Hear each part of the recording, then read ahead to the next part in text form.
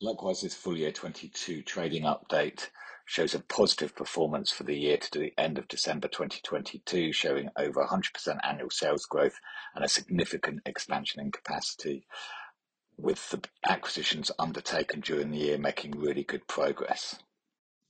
Revenue overall was up 103.9% to 124.4 million in the year, with Q4 sales growth of 107%.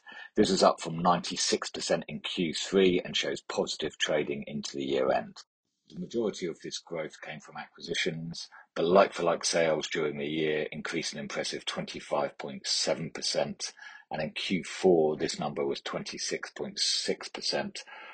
confirming how strong Q4 was. In line with guidance provided in the statements, we increase our revenue estimate from 120 million to 124.4 million, but leave profit forecasts unchanged. The statement does indicate that they are trading in line with expectations. We view this as a very positive performance considering the market backdrop, particularly during the second half of 2022 when the consumer environment deteriorated. Overall, full year 2022 can be viewed as a year of significant progress for the business, not just financially, with pre-tax profit expected to be around 2.5 million. This is an increase from 1.6 million in 2021, but also in terms of the operational expansion of the business, with new sites found and an enhancement of existing sites. We expect further sites to open during 2023, which will drive further growth in 23 and 24. Our current expectations for around 10% growth in 2023 to 136.6 million and a further 7.5% in 2024, taking revenue up towards the 150 million mark.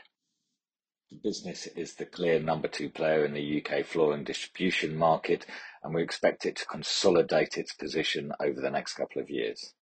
The fast growth of the business over the last 2 to 3 years has limited the expansion in operating margins, but a full year 24 expectation of 2.9% margin in operating profit is substantially below where we think the margin can get to. This should increase up towards and even beyond 6%. This would more than double profitability in the near term. Full year results expected later in the year should provide more indications of the progress being made.